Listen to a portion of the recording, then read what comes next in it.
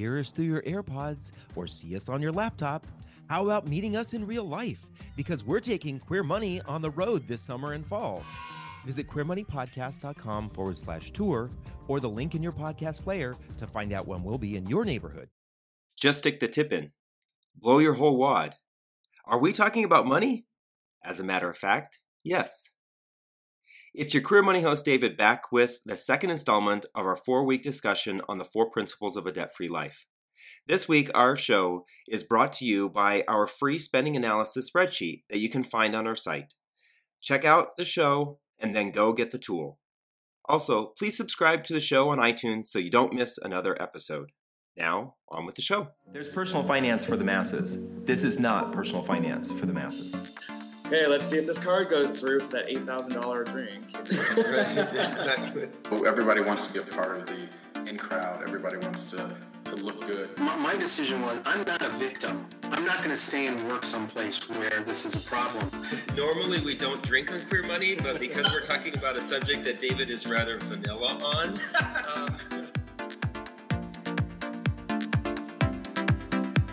Grab a glass of wine because you're listening to Queer Money with the Debt-Free Guys. This is the only show helping our community do more and be more by talking about money from the queer perspective.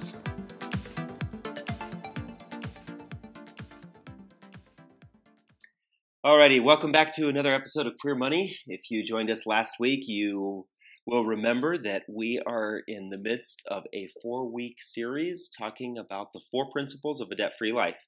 And last week we covered the principle be money conscious and what that involves. And this week we're going to be covering the second principle, which is live below your means.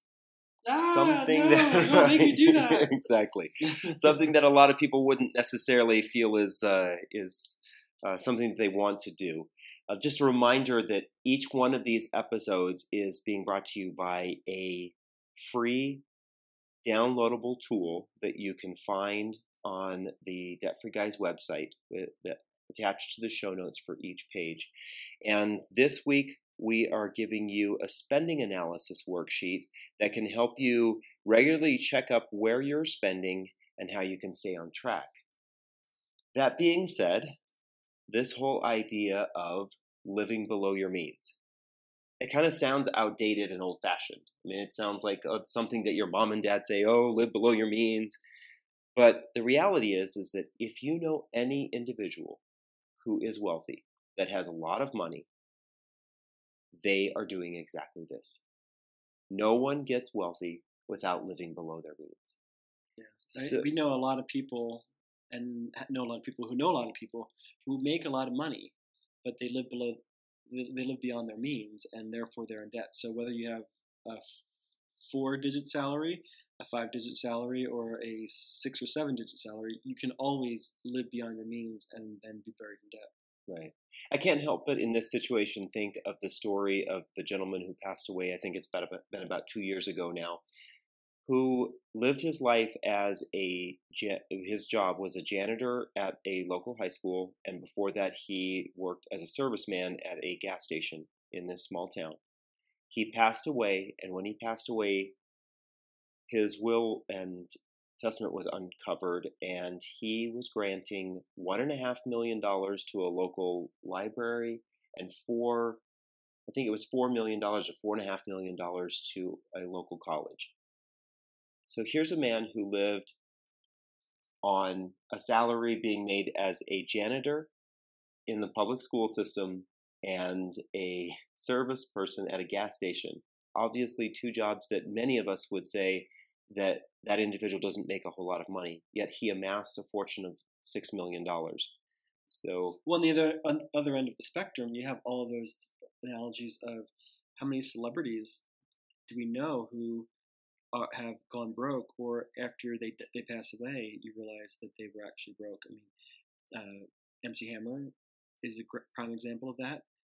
As you mentioned earlier, Kanye West is an example of living beyond his means, right? He made that a bad investment, and he seemed to be suffering the consequences so bad that he needed to reach out to Mark Zuckerberg, who he wanted to get a loan from. Right. Or even, we have examples of NBA and NFL stars, people who make minimums, they're making hundreds of thousands. I think the NFL minimum is $175,000 a year. So these individuals are making six figures, and yet we see so many stories of these individuals who, well, I think there was a recent story of someone. Close to 75% of all people who go into pro sports leave their profession and end up broke. And that's, obviously, we only remember the people who, end up living the legacy. They're in their sport for several years, many years, and they amass a fortune. And those people are the exceptions, not the norm. Most people who go into pro baseball, pro football, pro basketball, they only have a couple of years in that profession. They're not as skilled or as talented as some of the bigger names that we remember. And so they might only have 1 to 5 or 6 years in a particular profession, and they might not have actually been the star that you hear about week after week. They do make good money, but very often, unfortunately, more often than not, they leave their profession and they've lost more than they made. Exactly, and it isn't necessarily the individuals who have just made the low end of the spectrum when it comes to those sports. There's a story from last year. Former NBA star Vin Baker made over $100 million in the NBA. He is now working at Starbucks. He has no money left. Yeah, and that's all because he decided to live beyond his means. Right. So we're not making, we're lightheartedly talking about these people. It's not as funny to them as it might be to us. But what we're trying to portray is that regardless of how much you make, very oftentimes, especially if you're in the lower end of this income bracket, that you think that, well, if I could only make more money, I wouldn't be in this situation, and that's not true. Simply not true. There are lots of people who make a lot of money, who lose a lot of money, and then they're in the very same financial situation that a lot of us who don't make a lot of money are in. So that's why I think that we were prime examples. You heard our story last week of how we got into $51,000 in credit card debt. We didn't do that by going out and blowing $50,000 or having a major medical expense. We were just living beyond our means on a regular basis. On a monthly basis, we were spending hundreds of dollars more than we were bringing in, and that just continued to add up and add up and add up, and interest on top of that. And that's what just happened. That's how we amassed $51,000 in credit card debt. Right. So here we suggested this last week. We were two 30-something financial services professionals telling people how to manage their money, and yet we were living beyond our own income. And what we think, especially for the queer community, there's several reasons why we in particular tend to live beyond our means, and that's not the topic of this particular show. But we do tell us the story that when we were spending beyond our means and living the partying lifestyle that we were living, we would hang out with doctors and lawyers. We would go out and go clubbing and good partying and happy hours and whatnot with doctors and lawyers. And then here we were, two financial services professionals, so we were kind of in the middle of the income scale. And then we were also hanging out with people who worked in retail stores and with bartenders and waitresses. And we all hung out with each other. And while there's nothing wrong with the choice of career that people choose, there's no possible way that all of us could spend the same. But we all had the same clothing. We all traveled to the same places. We all had the same lifestyle, at least by outward appearances. But there's just simply no way that the person who worked at Gap or Abercrombie & Fitch could spend or have the same lifestyle as the person who was the attorney or the doctor. And that's, I think, a very common scenario that lots of queer people find themselves, where we're always trying to keep up with each other. Granted, the same thing happens, with the Joneses in the straight community, but I think it's very prevalent in the queer community very often because we're simply trying to make up for feeling less than or inadequate when we were younger, or so that we aren't kicked out of a group with which we identify. We feel like we have to live up to their standards, otherwise they'll reject us. Right. It goes to show that a lot of this is mindset. It's a mentality of what's going on in my head that says that I have to spend $90 on this Gucci belt so that my friends will like me. I have to have these $700 Manolo Blahnik shoes. I have to have David's quoting 11 clothing he doesn't understand, but you Right. get the analogy. I have to have right, exactly. I have to have $1,100 Callaway golf clubs, or I have to go on this particular vacation and post the pictures all over Facebook and Instagram so that my friends will think that I'm a successful person. Success, it's that outward display of success that so many people are trying to satiate with some sort of internal feeling. Right. Yeah. I mean, we were prime examples of that. We often tell when we're at speaking engagements or on being interviewed that the reason that we felt that we acquired or amassed our $51,000 worth of credit card debt was in large part for feeling like we were making up for lost time. We had decades, we came from a time and place when it wasn't okay to be gay. So we had decades of trying to make up for lost time. At the same time, we found our community when we were in our 20s and 30s, other queer people, and we really reveled in that, but we reveled a little bit too hard. And we wanted to make sure we weren't excluded from that community, so we felt like we had to spend accordingly so we can stay a part of that community. Right. I think we were at the perfect crossroads of wanting to feel a certain way and feeling like we were making enough money that we deserved to feel that way, or that we would be able to make enough money to pay it off. We kind of thought, oh, well, I'm making good money now. We had both started our careers and we were making decent money. We weren't making great money. We were making decent money. But we were at a point where we said, oh, this will be easy. If I put this $1,200 vacation on my credit card, I'll be able to pay it off this year. And we didn't. So, oh, if I buy these $300 jeans, I'll be able to pay them off next month. Well, next month you bought another pair of $300 jeans. Right. Or whatever it was. Unless you change that mindset, you're going to continue with the same habits. Right. And what's that great quote that you have about anchoring your past year? Right. So I believe that one of the things that I wish that I would have learned at a very early age, and I wish that my parents had taught me, was that buying on credit, when you buy on credit, you anchor your future earnings to your past. If I buy a dinner on credit, it's consumed, it's gone, it's down the toilet, and I haven't paid for it yet. If I buy a pair of jeans on credit, I wear them, the likelihood is they're not going to be paid off by the time I pay them. They will be gone by the time I get them paid off. There are so many instances of, and this is examples that I've seen in my own life, where I looked at my credit card statements. I was like, what? What is all this money? Where did I spend all this money? And I started seeing all these nickel and dime purchases that I had been making that were long gone. I was paying for a bagel and coffee that I had consumed 2.5 years ago on a payment that I was making today. It sounds kind of like Wimpy from Popeye, if you're familiar with that. I'll gladly pay you on Tuesday for a hamburger today. But that's the kind of mentality that I think a lot of us live with today. Yeah, but I think very often it's because we are the analogy of living up to the Joneses, whether it's Mr. and Mrs. Jones or Mr. and Mr. Jones or Mrs. and Mrs. Jones. Right. We're always trying to keep up or live the lifestyle that we think other people expect of us. And there's that famous quote that says, something that can't go on forever, it won't. It's physics. If it can't go on forever, it won't. And eventually you're going to hit rock bottom. And fortunately enough, David and I hit our rock bottom before we were financially ruined. And that's what this show is about. So hopefully we can help you feel fed up with your overspending or feel fed up with your debt, and so you can turn things around before you hit financial ruin.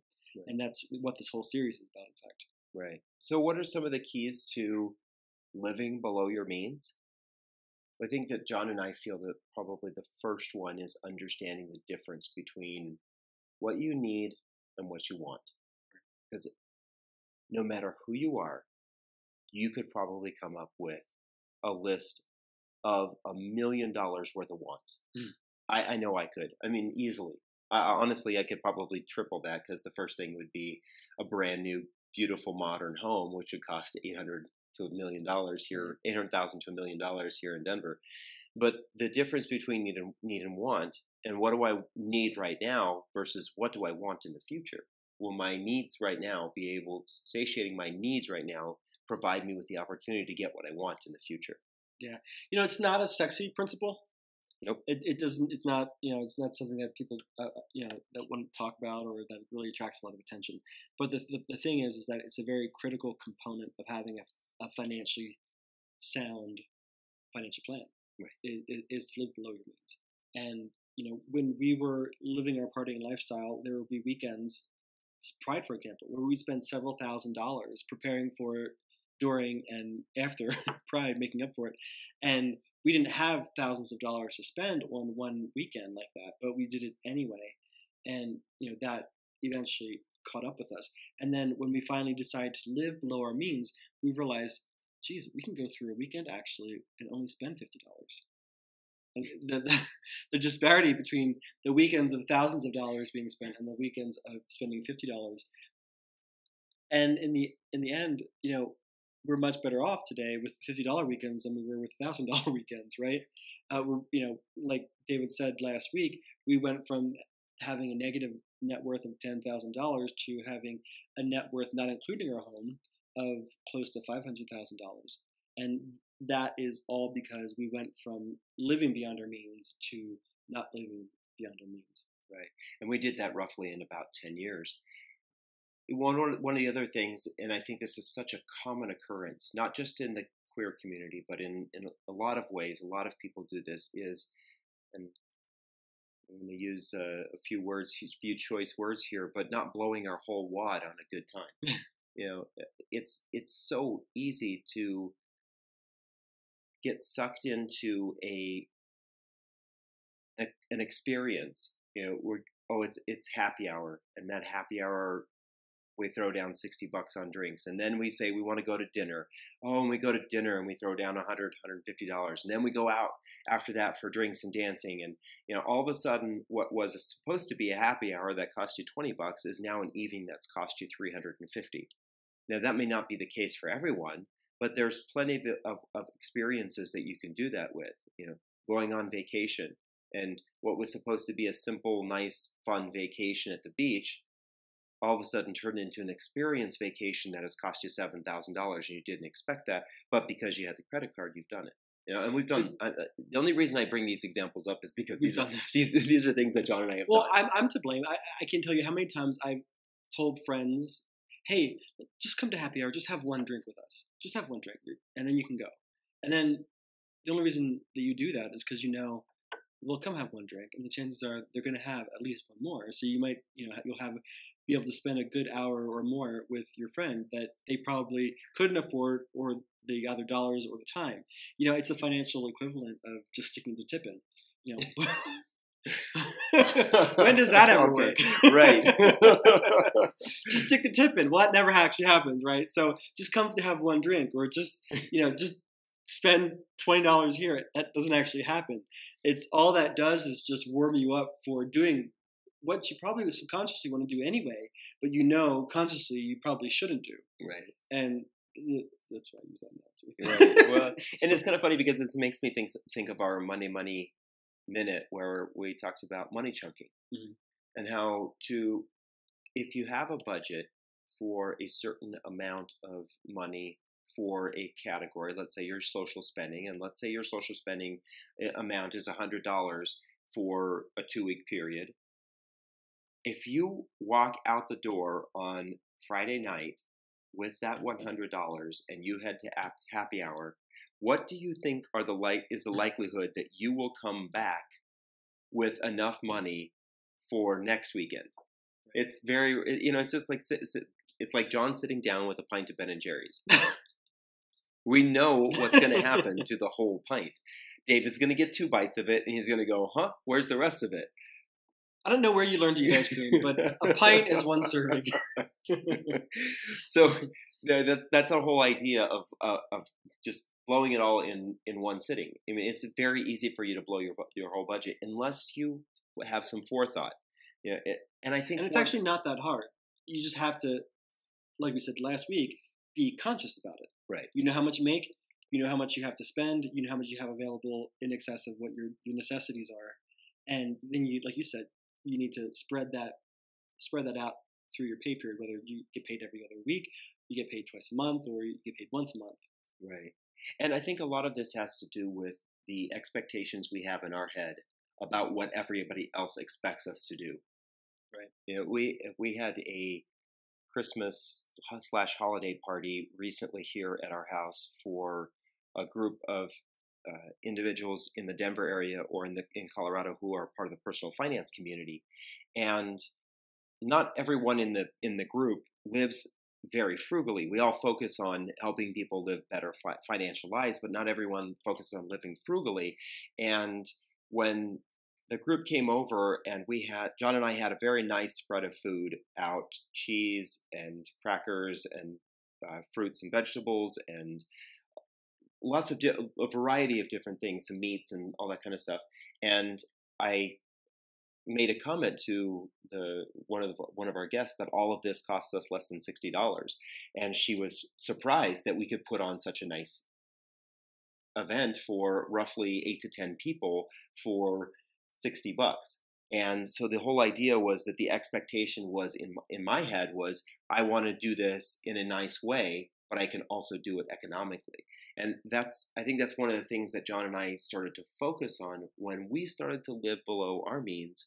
We started to figure out what were the tricks that we could use to still live a good life and live below our means.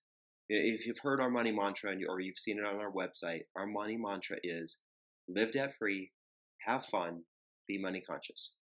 And the good thing is right there in the middle. You can have fun as well as live debt free and be money conscious. Yeah, I think very, very often this conversation of living below your means can come across as lecturing, but it doesn't have to be. I mean, what we really want people to do is live full, abundant, happy, exciting, fun lives. Right. But very often, for many of us, that equates to being mired in credit card debt or mired in student loan debt or all sorts of financial constraints. But that doesn't have to be the case. If we are conscious about our spending, conscious about our lifestyle, just living consciously, and if we know how, or know the tips and the tricks and the tools to live below our means, then we can have a great lifestyle. I mean, the great analogy is that Dave and I had $51,000 worth of credit card debt. And for all intents and purposes, we were living a great life. We didn't realize, though, that we were spending $10,000 a year financing that credit card debt. So when we paid off that $51,000, essentially we gave ourselves a $10,000 raise. Now, if any of us got a $10,000 raise from our boss, you go into work on Monday and your boss says, come into the office. I want to let you know we decided to give you a $10,000 raise. Well, I know probably 95% of us would say, I'm taking the rest of the day off, and you're going to go get your loved one or your children or whatever, and you're going to go have a grand day, if not grand week, celebrating that $10,000 raise. But many of us are living with student loan debt, student credit card debt, or some other kind of debt, and we don't understand how much it costs to finance that debt. And if we pay that off, we could live a much more abundant, much more fun lifestyle than we could before. And again, when we had that $51,000 worth of credit card debt, we were living in a basement apartment. That's about as much as we could afford at that time because we were living paycheck to paycheck. After we paid off that $51,000 worth of credit card debt, we were able to save enough money that we were able to buy a condo that took us from the basement apartment to the 12th floor of a high-rise in Denver that overlooks the Rocky Mountains and downtown Denver. And the only way that we could do that was because we paid off our debt and we gave ourselves that $10,000 raise. And so while it may sound lecturing to say live below your means, that's just the tool so that you can have the big, fun, amazing lifestyle that we all want. Right. That's the trick. Live below your means, and you can live far better than you can otherwise. Right. And I think there were a number of tools that John and I used to make that happen. One of the things that we did is we really rethought the way that we went grocery shopping. And shopping in general, but specifically grocery shopping, because John and I were spending about $400 a week on dining out and grocery shopping. That's for two people.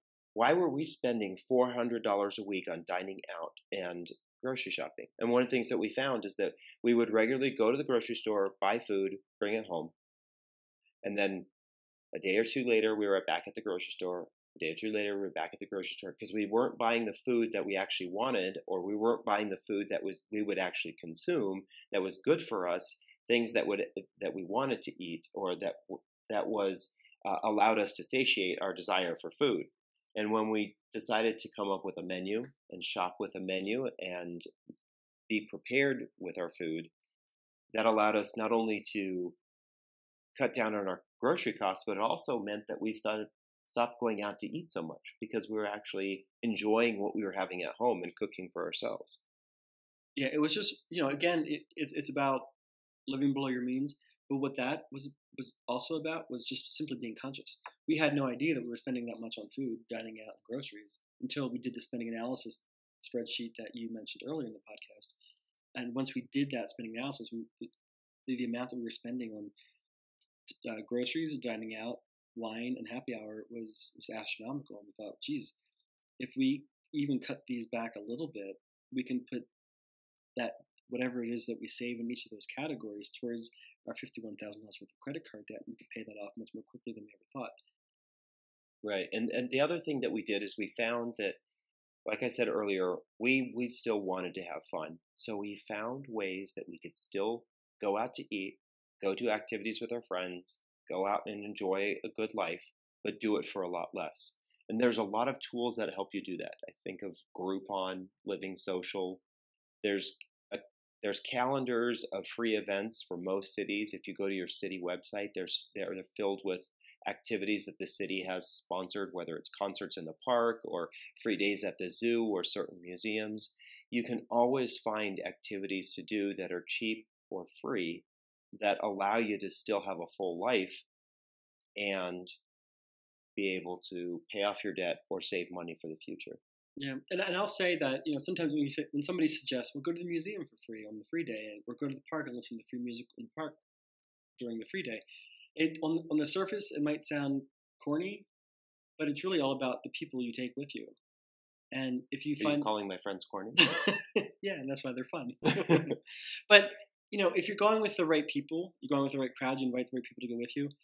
Any event that you do is fun, and any event that takes you out of your house, or even an event that you have at your house, if you do it consciously and you do it within your budget, it can be just as fun as anything where you're living extravagantly. Exactly. So this principle that we talked about this week is live below your means. As David mentioned earlier in the podcast, the free downloadable this week that we're offering is our spending analysis. The spending analysis grid is one of the very first exercises that we did. David went through all of our expenses for the past year when we started this. He went through all of our credit cards statements, all of our bank account statements, tried to itemize all of our ATM expenses. And when we put all of these expenses in the spending analysis, that's when we were able to see exactly how we were spending our money.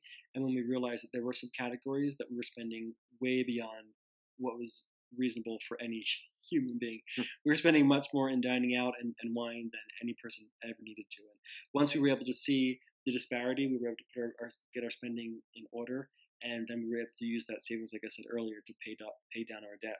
And like we said earlier, something that can't go on forever won't, and if you continue to live beyond your means, it'll eventually catch up with you. And if you live below your means, quite honestly, you can live a much better life for a much longer period of time than you can if you're living beyond your means. And it may not make sense. Why would living below my means mean I'll have a bigger and better life? It's because the money that you save, you can put to work for you. And when your money works for you, it grows faster than anything that you could ever spend on that would bring you enjoyment. You're going to save the amount of money that allows you to do those bigger and better things, the fun things that you really want to do. I think back to when John and I first paid off our debt. When we were finally at zero, we rewarded ourselves. We timed it perfectly. We rewarded ourselves with a vacation to Mexico for John's best friend's wedding. And we went down there with everything paid for. And we came back and everything was paid for. There was no vacation hangover stress because we were thinking about how do we pay this off. That was one of our best vacations because when we got back, there was no subtle regret. Right. It wasn't 15 or 30 days later where we got a bill. We're like, oh shit, I have to pay that off. Right. We came back and we both knew, because we were very conscious about it, that there was nothing to pay off, and that made the vacation that much better. Right. So it sounds lecturing, but I'm telling you, it's a much better way to live your life, and it's critical for the queer community to get its financial act in order, as we often say when we're being interviewed or when we're writing for the publications, that if we want to continue to fight the fight for equality, that's going to take money. And if all of us, or a majority of us, are financially strapped to banks or to government agencies for student loans, we can't fight that fight for equality. We can't as passionately or as vigorously as we could if we had the funding. So it's imperative for us to have individuals better quality of lives, and for us as a community have a better quality of life, for all of us to be financially secure. So there's much more to this than simply us lecturing or us just telling you to live below your means. There's a much bigger reason for all of this. So let us know what you thought of this podcast. If you have any questions or comments, you can always contact us directly by emailing us. If you go to the debtfreeguys.com contact page, you can email us directly. We're also on Facebook. You can contact us there, also at Debt Free Guys, and then also on Twitter at Debt Free Guys. So get connected to us however you want or however you need. If you have any questions or comments, let us know. But don't forget, after the show, go immediately to our show notes at debtfreeguys.com and download the spending analysis worksheet and do the first exercise that we did to pay off our $51,000 worth of credit card debt, so that you can get yourself in financial order as well. Right. And so this show has been about living below your means. One of the keys that John and I used to live below our means is what we're going to discuss next week. So make sure you join us next week as we talk about the third principle that allowed us to really focus on understanding how we could live below our means. And we'll have another free tool for you to use next week. Thanks. Sayonara. Living below your means doesn't need to be daunting. It can actually be a lot of fun. Download the free spending analysis worksheet on our site. Use it as a basis to finding out what you like to spend on, how you can cut back, and find awesome ways to still have fun while being money conscious, just like we did when we paid off $51,000 in credit card debt. Have a great week. Okay. We just serviced you. Now you get to service us by subscribing to this podcast on iTunes and signing up for the Queer Money Lifestyle newsletter at queer.money. Well, I'm not really gay. It would help me if I had a personal chef made all my healthy meals for me. Right. So instead I'll have a Snickers tonight for dinner. The other end, I like the butts. So.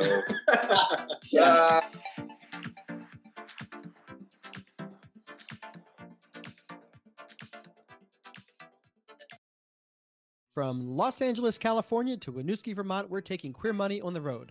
Join us as we gamify personal finance with Queer Money Bingo, or catch our signature Live Fabulously, Not Fabulously Broke talk, and so much more in between. Check out queermoneypodcast.com/tour or the link in your podcast player regularly for date and location updates.